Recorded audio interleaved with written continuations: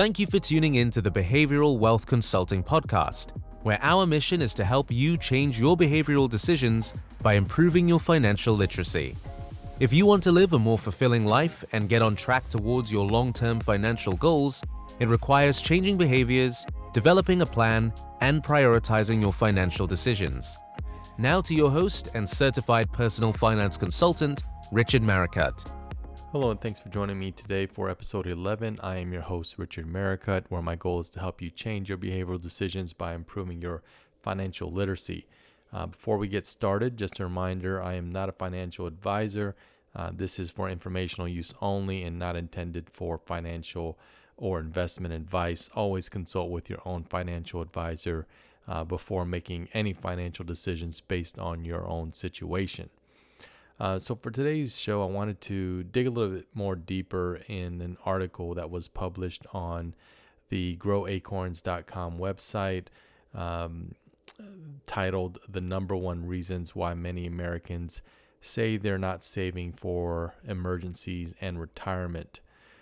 So the article starts off by calling out the main issue, which is that saving money in an emergency fund and or for retirement account can be a challenge on its own, but of course it gets even harder for people when they're dealing with a lot of credit card debt, right?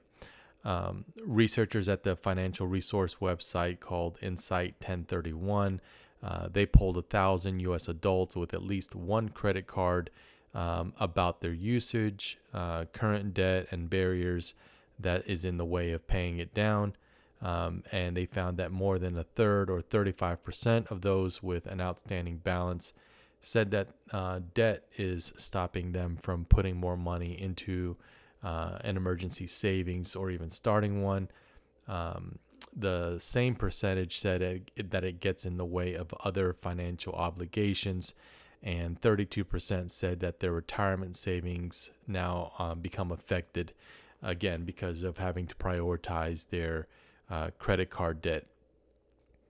So now this is where I would challenge some of you listening, because I've personally been in a situation where I blamed my own debt, the debt that I created, and then allowed that to become the primary reason why I supposedly couldn't afford to save or invest money, right?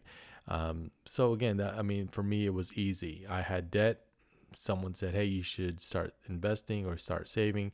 I say I can't because I have to pay my debt, right? So it became my reasoning to avoid that conversation.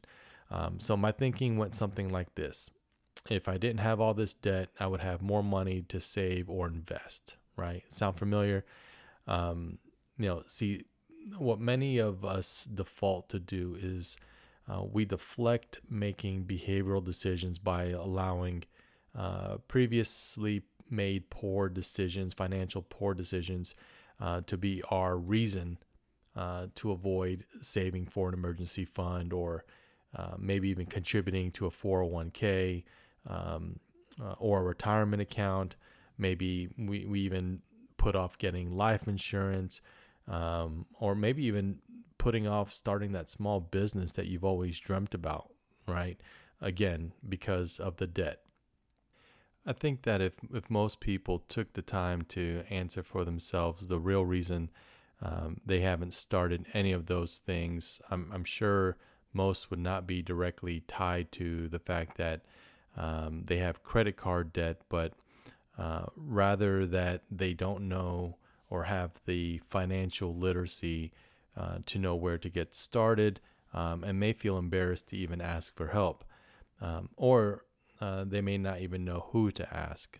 So I feel it's important to understand the real reason in order to create a solid plan in order to meet your financial goals.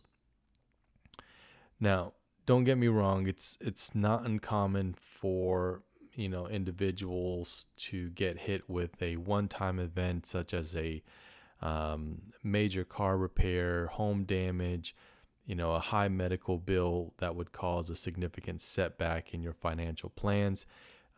Sometimes this kind of event can or has happened multiple times in a short period of time, making the recovery sometimes feel unrealistic, right? The article went on to say that since March of 2020, according to the survey, 44% of respondents said they increased their credit card balances, while roughly 49% say that they depend on credit to cover their necessities. Though many people spent less during the pandemic and improved their situations by using their stimulus funds responsibly, the improvements haven't been shared equally across the board. Over half, or 55% of consumers inside the 1031 website polled said that they carry a monthly balance, which could further stifle their saving. People with a monthly balance are 3 times more likely to have no emergency fund, and the data shows that more than twice as likely to have less than $500 set aside for an emergency. So if you want to eliminate your credit debt to focus on other goals, aim to pay more than the minimum balance is what most experts would say. But if you can't afford to do that, then basically make sure that any unnecessary expenses should be put on hold. This was a quote stated by Colleen McCreary of Credit Karma.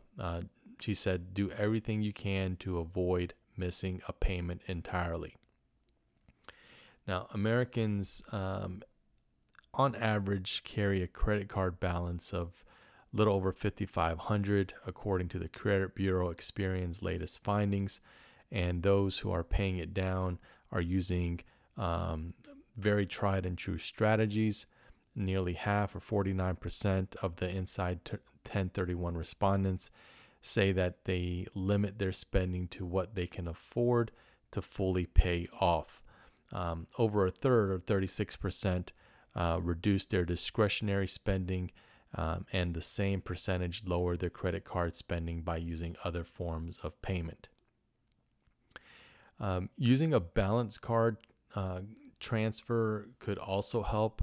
It lets you transfer debt from a high interest card to another credit card with no interest or very, very low interest, from anywhere between a year to 20 months. You definitely want to reach out to your card issuer to inquire about your specific plan options. They give you a lower interest rate that allows you to create a payment plan and offer sometimes temporary forbearance if you're experiencing financial hardships. This is something that I've done personally.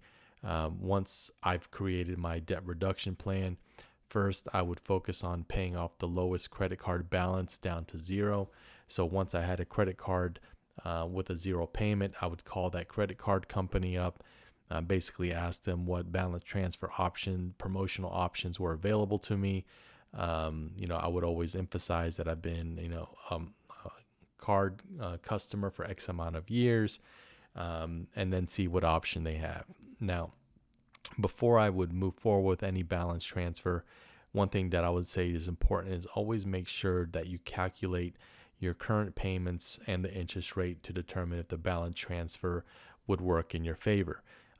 This is because some card companies, they charge a fee, and or the promo interest rate is for a specific length of time. So just make sure you incorporate that into your plan to see if the numbers work for you. But what I found in my personal experience, again, and that of many of my close friends, is that oftentimes the money difference that we need to pay off debt faster is money that we already have, but we blow it, either hanging out with our friends every weekend. Maybe we just like to go out, fast food dining all the time. Maybe we bought the, extra pair of shoes that we really didn't need, or the extra outfit that we really didn't need. And this is where the behavioral changes have to come into play. So, if you need help on how to get started, on how to improve your financial literacy, or need some structure on how to get started with budgeting, you can definitely visit our website at www.behavioralwealthconsulting.com for more information. But that's it for today's show. I hope you enjoyed today's session. If you did, I'd appreciate you giving me a positive rating on whichever podcast platform you are listening on. It definitely helps me get my message out to more users to improve their financial literacy.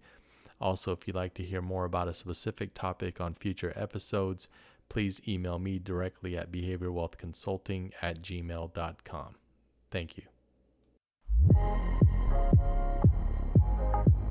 Thanks for listening to the Behavioral Wealth Consulting podcast. For more information on how we can help you design an effective financial strategy through behavioral changes, visit us at behavioralwealthconsulting.com.